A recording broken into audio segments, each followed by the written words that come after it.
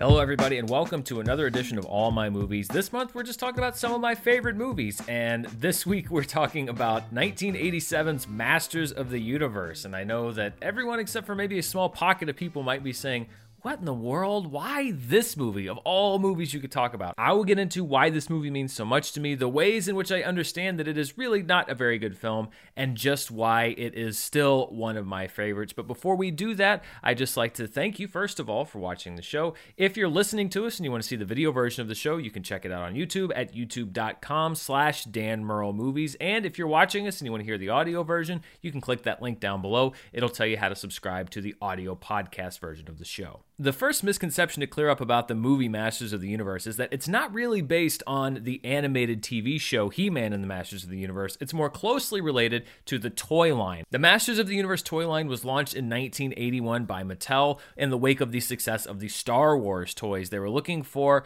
a new type of toy that particularly a young male audience would buy. And after heavy focus testing that responded strongly to a barbarian type theme, a light bulb went off in the head of Mattel executives as they explained to Netflix's documentary, The Toys That Made Us. The third character had a bearskin cape and a battle axe.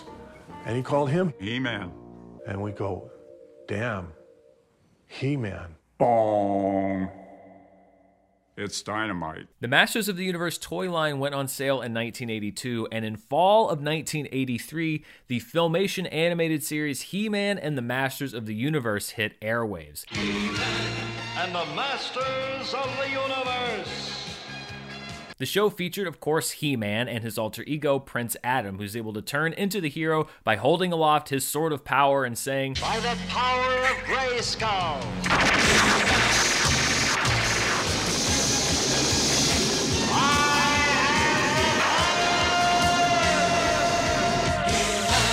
The series also featured Skeletor, He-Man's arch-enemy, and all manner of friends and foes in the mythical world of Eternia. What's next, Skeletor? Oh, He-Man, how you vex me. He-Man and the Masters of the Universe was a massive success, partly because it wasn't a cartoon that ran just on Saturday mornings. It was syndicated daily, which meant that every weekday there was a new or oftentimes a rerun He-Man adventure on the airwaves. And speaking from a personal level, He-Man was my first fandom, as you would call it. Before Ninja Turtles, before Batman, before anything else, I was a He-Man fan. That's one of the reasons this shirt that I'm wearing today that says born in the 80s, that is the Masters of the Universe font there, or whatever you want to call it. I loved Masters of the Universe. I remember one Halloween, I had one of those He-Man costumes that you would buy from, like the grocery store in the 80s, the costumes that were just kind of like a one-size plastic thing. I tore so many holes in that costume after I wore it to school. I remember my mom and I had to rush and try to find a different costume for me to go and trick-or-treat in because I spent the day as He-Man, and it was so cool. The Masters of the Universe cartoon only ran for 2 official seasons from 1983 to 1985, producing 130 episodes. But after the cartoon went off the air and toy sales dipped, Mattel decided a new strategy had to be put in place to develop some new toys and He-Man adventures. To bring a He-Man movie to life, Cannon Films secured the production rights to Masters of the Universe. Run by Menahem Golan and Yoram Globus, Cannon was best known for movies like the Death Wish sequels, The Delta Force, Breakin' and its sequel, Breakin' 2 Electric Boogaloo, and another Cannon film, 1987's Street Smart, would earn Morgan Freeman his very first Academy Award nomination. Cannon Films and Golan Globus are largely known for their high-profile flops, but the fact of the matter is that they made a lot of movies. Some big movies, some small movies, some hits, a lot of flops. Masters of the Universe was a big investment for the company, and it came out alongside another Golan Globus production, Superman 4: The Quest for Peace, that very same summer. And Cannon's heavy investment in Masters of the Universe meant that they were able to bring in some really top-level talent behind the camera. Academy Award winner and composer of Rocky, Bill Conti, was brought on to write the music. Visual effects would be supervised by Richard Edlund, formerly of ILM, who had overseen VFX on movies including Raiders of the Lost Ark, Return of the Jedi, and Ghostbusters. And to edit the film, veteran editor Ann V. Coates, who won an Academy Award for cutting Lawrence of Arabia, was brought into the fold. To direct the film, first-time director Gary Goddard was brought on by the studio after they saw the design he did for a Conan the Barbarian live show at Universal Studios. Goddard signed on but did not have approval over the movie's star. Dolph Lundgren was already set to play He-Man in only his third film role, and despite headlining a potential summer blockbuster, Lundgren was well aware of the risks that came with the part. Now it's a big deal to play a toy or play a superhero and the cartoon character, but in those days it was just kind of suspicious and kind of potentially damaging to your career. So I wasn't sure about it, but I ended up saying yes. As Skeletor, in a much more menacing role than the cackling arch-villain you would find in the animated series, Tony winner Frank Langella, who had famously played Dracula on stage and screen, was cast. Langella was drawn to the part not by the story, but by something much closer to home, as he told Vanity Fair last year. Gary Goddard, the director, called me in to meet with him, and it was a terrible script, just awful. But I couldn't resist the challenge of trying to make him real and believable. And I wanted my 4-year-old, of course, to see me as Skeletor. One of the biggest challenges for the movie was designing both He-Man and Skeletor to fit into the real world. Animated series and action figures are one thing, actually putting these characters on film is another. William Stout, who had already designed Conan the Barbarian and Conan the Destroyer, often found his visions for a darker, bleaker He-Man clashing with the more toy-centric visions at Mattel. They said, there's blood on the sword. And then they said, but He-Man can't kill anybody. Once you kill somebody with an 8-foot sword, I mean, it's not a nice picture, Well, he's got to look like the toy. I said, no, he really doesn't. We can do our version of it. It'll still be He-Man, but he just won't look goofy. Langella's Skeletor had to toe an even more difficult line, how to bring a talking skeleton to life while still allowing the actor's performance underneath to shine through. In his commentary for the movie, director Gary Goddard describes this process. We went through many, many versions of this skull to figure out, do we make it a real skull? If it's a real skull, it's a hard skull. Then it's like a mask, and you don't get Frank Langella's performance. On the other hand, we used some very latex rubbery masks, and they were too rubbery. They look almost comical. This is what we struggled with and came up with as the compromise. It has enough rigid lines to create the shape of the skull, but yet it lets Frank's performance come through. While Skeletor and He-Man, the two most famous characters from Masters of the Universe, would be front and center for the film, the decision was made eventually to eliminate a lot of the existing supporting characters, despite the fact that plans were already well underway to include them in the finished film. This decision was motivated by two things. One of them was a budget that, while not minuscule, did limit the number of characters that could appear on screen, and the other was a desire on the part of Mattel to generate new characters to boost toy sales. Why don't we take some of the most popular characters from the toy line in the cartoon, like He-Man, Man-at-Arms, Teela, Evelyn, Skeletor, and Beastman, and then create a few new characters that we can make new toys of.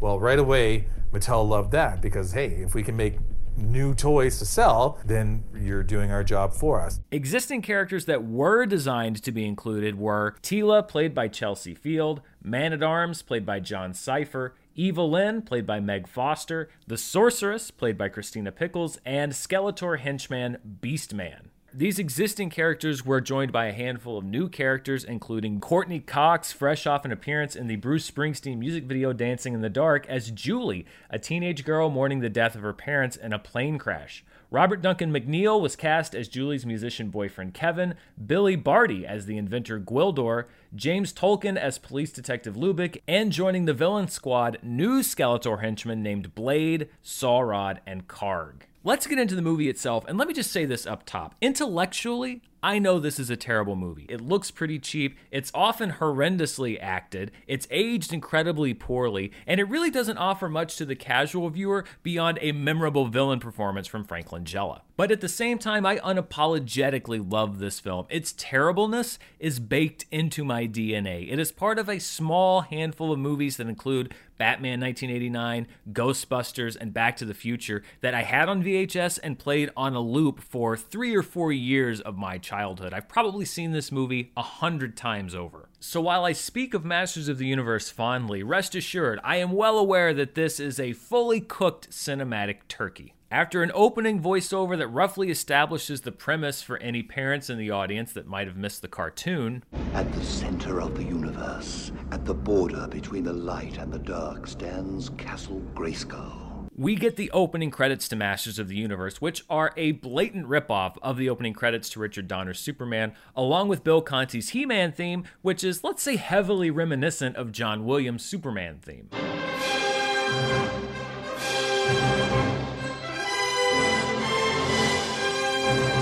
The action opens in the throne room of Castle Grayskull, the seat of power in Eternia, which has just been seized by Skeletor. And the massive scale of this throne room set was something that hadn't been seen by very many Hollywood productions in the past 2 or 3 decades, according to director Gary Goddard. This was one of the largest sets built in Hollywood in probably the 10 years or so before that. 2 sound stages combined with the doors open from one to another, with the set being built from the edge of one soundstage all the way through outside into the other one to the other end.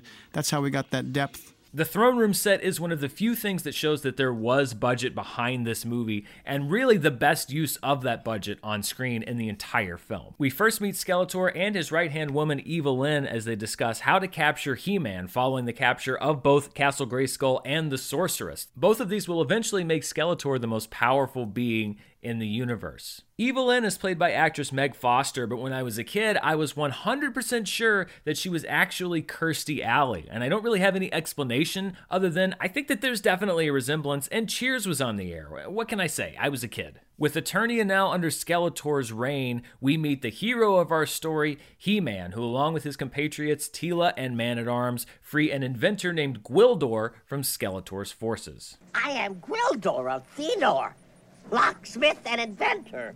Skeletor's forces were hunting me down. As a kid, it was widely acknowledged by me and my friends that Gwildor was a substitute for the character Orko, who appeared in the animated series. And I guess Gwildor is a fine enough substitute, but Orko was a wizard, and I think the consensus on the playground really was that even though Gwildor kind of filled that role, Orko was the superior character. Gwildor has invented a device called the Cosmic Key, which can transport you anywhere in space and time. Skeletor got his hands on one of them, which is how he was able to capture Castle Grayskull, but Gwildor still has the prototype, which gives our heroes a fighting chance. Can this device of yours get us to Grayskull? Certainly. To the Sorceress? Those were the first coordinates I calculated before she came. They enter Castle Grayskull and attempt to rescue the Sorceress, but are caught by Skeletor's forces. And I think that this is an appropriate place to say that Frank Langella plays the absolute best talking skeleton that I think could ever be played on film. He acts the crap out of this role as Skeletor. You dare threaten her life? I dare anything! I am Skeletor!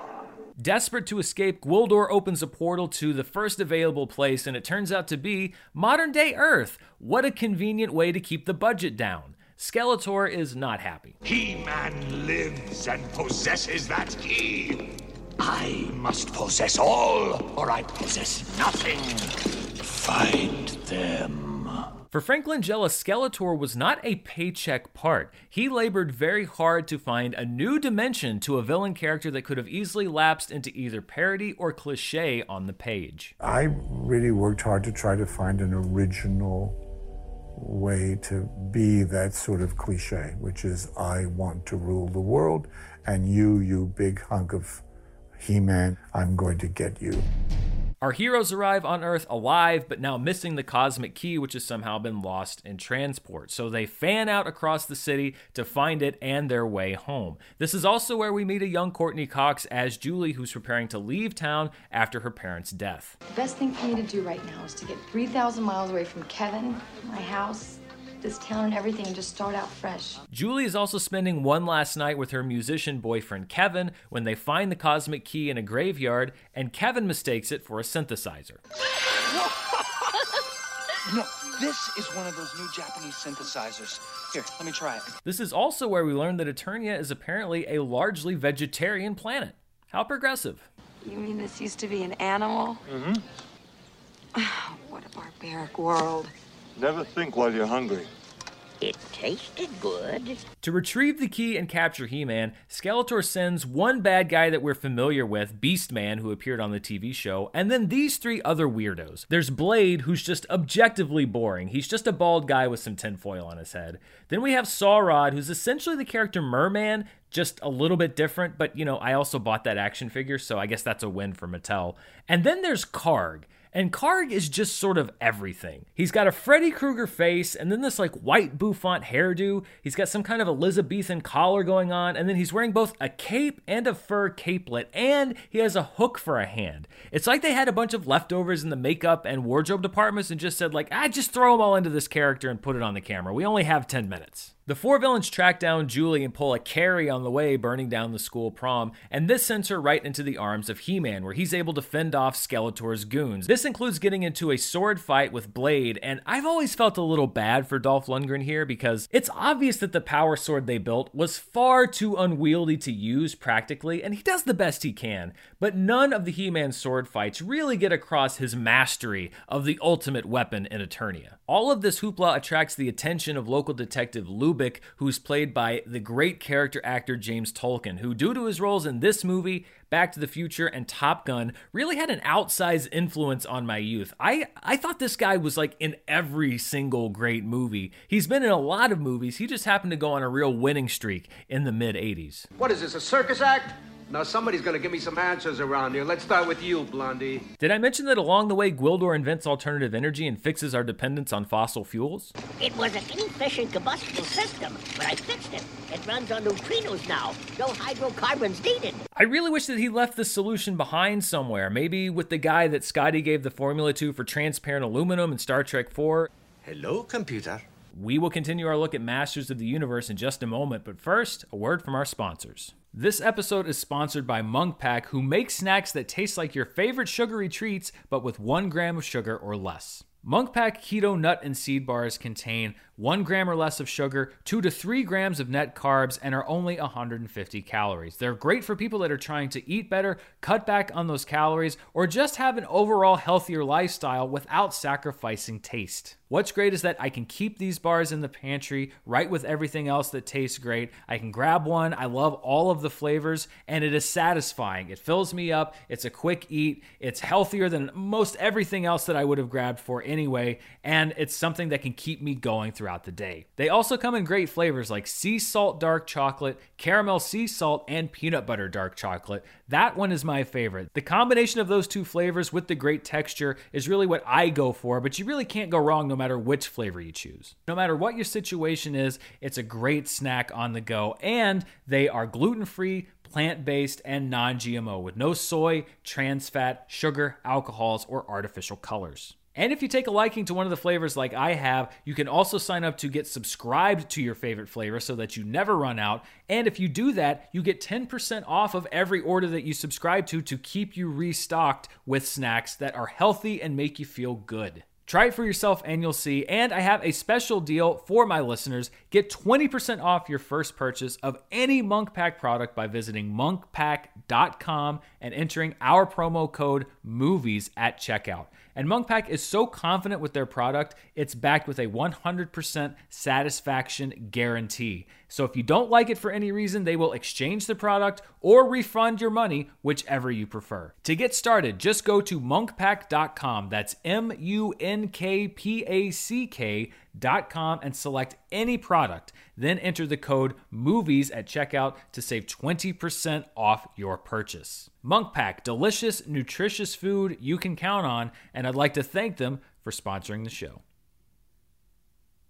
This podcast is sponsored by BetterHelp. Is there something out there that's interfering with your happiness or keeping you from achieving the goals that you want to achieve? I know a lot of times I'm so focused on doing everything out there that I need to do that I'm not worried about myself. Mental health is a very important thing, and it's critically important that you seek out the help that you need for your specific needs. BetterHelp is a service that will assess your personal needs and match you with a licensed professional therapist online. And usually you can start your communication with these therapists in under 48 hours. Now, this is not a crisis line. This is not self-help. This is professional counseling done securely online. There is a broad range of expertise that may not be available in many local areas, and BetterHelp is a resource that is available worldwide. Plus, you can log in anytime and securely message your therapist 24 hours a day, 7 days a week. With BetterHelp, you're going to get timely and thoughtful responses from the counselor you're matched to, and you can schedule weekly video or phone appointments. You don't have to go to waiting rooms like you do with traditional therapy. It's all done online. BetterHelp's also committed to making sure the match that you get is right for you, which means that you can change counselors anytime you want for free, and it's more affordable than traditional therapy, and financial aid is available for those who need it. BetterHelp wants to help you start living a better life today, and you can visit their website right now and read the testimonials that are posted there daily. Visit BetterHelp.com/movies. That's BetterHelp, H-E-L-P, and join the over 1 million people who have taken charge of their mental health with the help of an experienced professional. In fact, so many people have been using BetterHelp that they are recruiting additional counselors in all 50 states to meet the need. And there's a special offer for viewers and listeners to this show. All My Movies listeners get 10% off their first month if you go to BetterHelp.com/movies. That's BetterHelp, HELP.com/movies. And I want to thank BetterHelp for sponsoring today's show. You are all aware of the penalty for failure. Give me one more chance, Lord Skeletor. I am not in the giving vein this day. The goons head back to Eternia, and to punish his henchmen for their failure, Skeletor kills the coolest looking one, Saurod. Then an even bigger force is sent back to Earth under the guidance of Evil Lyn to get He-Man and the key. The people wait for He-Man. For you to rule completely, he must be destroyed. Evil Lyn returns to Earth, and you may have noticed at this point that a significant amount of this movie takes place at night. There's a reason for this. Even though night shoots are extremely difficult, you have to light everything very heavily, they're hard just to switch the schedules of the cast and crew, it was done for a reason, and that reason is believability, according to director Gary Goddard. When Ed Pressman came to me with this movie, the concept was, look, we have to do He-Man on a budget, so we want to bring him to Earth. I said, okay, well, if you bring him to Earth, you got to shoot night, because at nighttime we can create a look for the characters with lighting that will keep them believable. But it's very difficult to have people like Teela and He-Man, Beastman, whatever, walking down, Sunset Boulevard at high noon.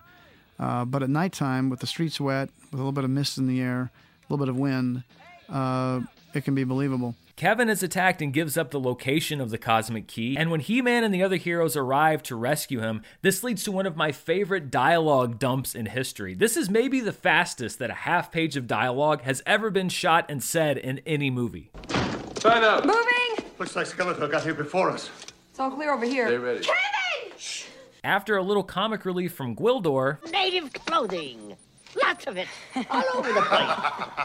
the group heads to the music store just ahead of Evil Lyn's minions, walking in like the only people that showed up for a canceled S&M convention. How come I get this feeling I've been looking for you all night? I believe you have something that belongs to us. Well, let me guess. The bad guys attack, and He-Man, Man-at-Arms, and Teela fend them off as Gwildor attempts to get them all back to Eternia. There's even a moment that would have sent certain corners of the internet screaming into their webcams. Anyway, it sounded like you needed a woman's touch out here. Woman at arms. God, the 80s were so insufferably woke, am I right?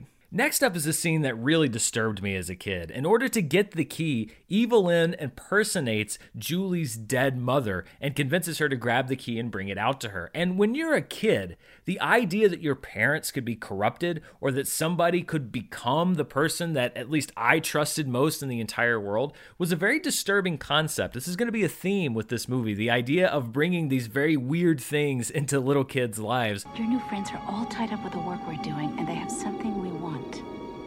That shiny metal thing with the blinking lights. Will you get it for us? The desecration of the love for your parents and the betrayal of a family figure is something that's hard for a kid to wrap his mind around, but I really was scared by this scene, and it's probably because you get in your mind, well, is my mom my mom? What if it's Evil Lyn pretending to be my mom? Thank you, my darling.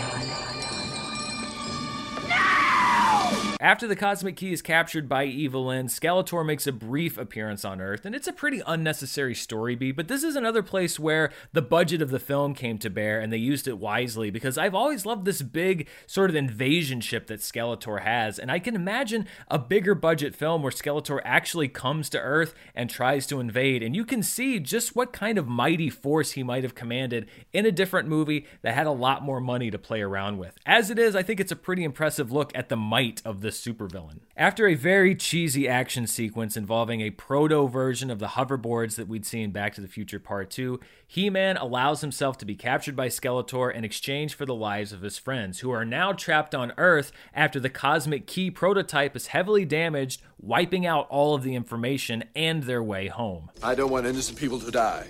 Well said, He-Man. How noble. Back in Eternia, we get what might be the kinkiest scene in any 80s blockbuster. He-Man is stripped to the waist, greased up, and then whipped in front of Skeletor, who demands that his enemy kneel in front of him. Are you ready to kneel now, proud warrior? This also gives Frank Langella an opportunity to do a really great Shakespeare-style monologue, and again, just the best talking skeleton you could possibly imagine. You barely notice the fabric nostrils. The Alpha and the Omega, death and rebirth, and as you die, so will I be reborn. Then Skeletor literally becomes the master of the universe, gaining the power that he's been seeking for the entire movie. So let's put aside the fact that Master of the Universe / Super Skeletor, as I like to call him, looks like an overly ornate dining room chandelier. This also introduced another intriguing thing to my brain as a kid, the concept that the good guys can lose. Now, of course, they don't lose at the end of the movie, but ever so briefly, we get a win from the villain of the film. He obtains his goal.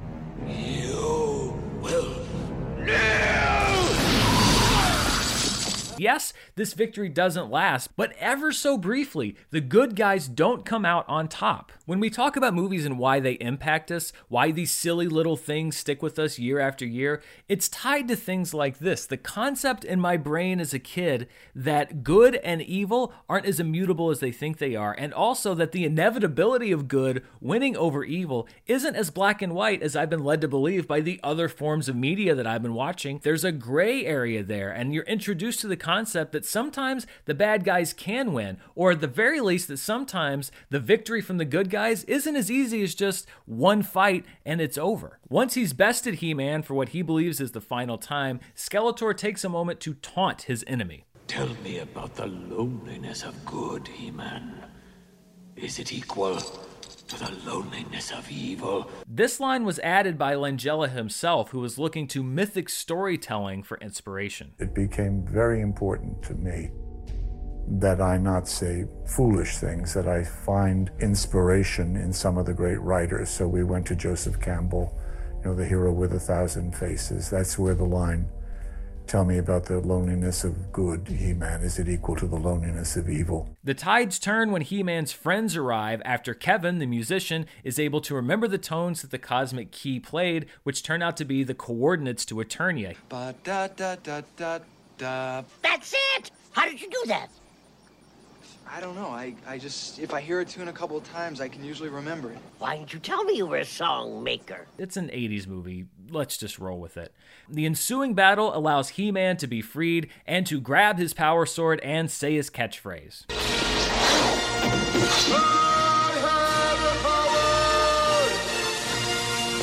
Now here's where I've seen a little bit of a misperception about the real story behind the making of this movie. After He-Man reclaims the Power Sword, he and Skeletor exchange words, which lead to a challenge for one last battle. Yes! Let this be our final battle! The final battle was supposed to be much more grandiose than it ended up being. Gary Goddard has said that he intended to use the entirety of the throne room set, which is why it has so many different levels. But budget overruns and money troubles ended up necessitating the final battle to be pared down dramatically, much to the disappointment of Dolph Lundgren and Frank Langella. Suddenly, this intricate fight with Skeletor had to be simplified into 20% of what it was originally. Well, I got on the set prepared to shoot an intricate, terrific battle, and they pulled the plug. This was not a long planned reduction in shooting. The word came down with very little notice, forcing Gary Goddard to improvise and come up with a way to film this climactic duel. We were told, tomorrow's your last day. You're basically done tomorrow. You need to wrap everything up in a day. So the idea was I was going to turn the lights out. At the moment that the sword clashed with the staff, I had them turn the lights off in the facility and go to dark. And then with the room dark, I had them get a color wheel, and I told the cinematographer, Hananya, you're going to need to do this, handheld camera. and we're going to have them battle. And knowing we come back later and animate over each of the hits with some kind of animation. One misconception, though, is that this entire final battle was unable to be filmed during principal photography, which is not true. The final duel in a scaled-down form was filmed during the initial photography of the film, right up until the point that He-Man strikes Skeletor's staff with the Power Sword and transforms him from Super Skeletor back to regular Skeletor. The portion that was filmed 2 months later, after Goddard secured additional funding, including, he says, surrendering part of his own salary, was the very final encounter between Skeletor and He-Man that includes the ultimate victory, where Skeletor attempts to stab He-Man, but He-Man is able to throw his archenemy into one of the pits of Castle Grayskull. Goddard says that this was an essential reshoot necessary to make the film even make sense. He-Man! Victory! Victory! Victory. The movie wraps up with the good guys triumphant. He-Man and his friends wish Julie and Kevin a good journey as they return to Earth, and Gwildor returns Julie to a point in time before her parents' death where she's able to keep them from boarding the plane that kills them. Don't get on that plane today. I have a terrible feeling. The movie ends with Kevin and Julie reunited, left with a memento to remember their time in Eternia. But that's not where Masters of the Universe ends, and this is another thing that this movie introduced me to for the first time, the concept of a post-credits sequence. I remember distinctly, and I don't know why this is something that stuck in my head all these years, I couldn't have been more than 5 or 6 years old, but one of my friends telling me on the playground that if you fast forward through the credits of Masters of the Universe, at the end of the movie, Skeletor pops up out of the water. Now, my friend was a notorious liar, so obviously I didn't believe him, but I went home, I fast forwarded through the credits, and sure enough, I'll be back. However, this is one of the few times that a blatant setup to a sequel didn't actually pan out. Despite a marketing blitz and the heat generated by the toys and goodwill left from the animated show, Masters of the Universe was not a box office success, despite it being positioned as a new Star Wars for a new generation of kids. From a distant galaxy, they have come to Earth. Only they have the powers to be Masters of the Universe. Live the adventure. The reviews for Masters of the Universe were brutal, and the box office was worse. The movie opened on August 7th, 1987, and placed third place in its opening weekend behind the second week of The Living Daylights, Timothy Dalton's first film as James Bond, and the first week of the comedy Stakeout. Masters of the Universe ultimately grossed just $17 million domestically, short of its $20+ million production budget. And this was a huge blow for Golan Globus because just 2 weeks earlier, Superman 4: The Quest for Peace had also bombed, opening in 4th place. Cannon Films, under the leadership of Golan Globus, would only survive a couple more years, culminating in the release of Jean-Claude Van Damme's Cyborg, a film that was adapted from an intended sequel to Masters of the Universe. Masters of the Universe was arguably the most high-profile film role of Dolph Lundgren's career, although he did appear as the Marvel character The Punisher in a direct-to-video film in 1989. Lundgren has remained active, however. He's appeared in numerous direct-to-video films and had high-profile parts in movies like Universal Soldier, The Expendables films, Creed II, and Aquaman. For Frank Langella, Masters of the Universe provided the opportunity he was looking for to bring new dimension to an over-the-top villain. And this personal victory has taken precedence for him over any bad buzz that the industry may have had about the movie. Many people over the years have said, how could you do that? You know, it's a great deal of superiority. And I would say, I think it's one of my best performances. I loved doing it. I loved the role because I felt as long as I stayed tasteful within his majesty and size, I could go to the moon with him. And I tried to go to the moon with him all the time. Each day I found myself more and more liberated to do that sort of thing. One critic that wasn't able to weigh in immediately, however, was Langella's son, the reason he'd taken the film role in the first place. I asked if I could have a private screening of it when it was finished. I brought my 4-year-old. I gave him a big bag of popcorn. He sat next to me, and I thought, oh, my son could be so proud of me. He fell asleep in the first reel.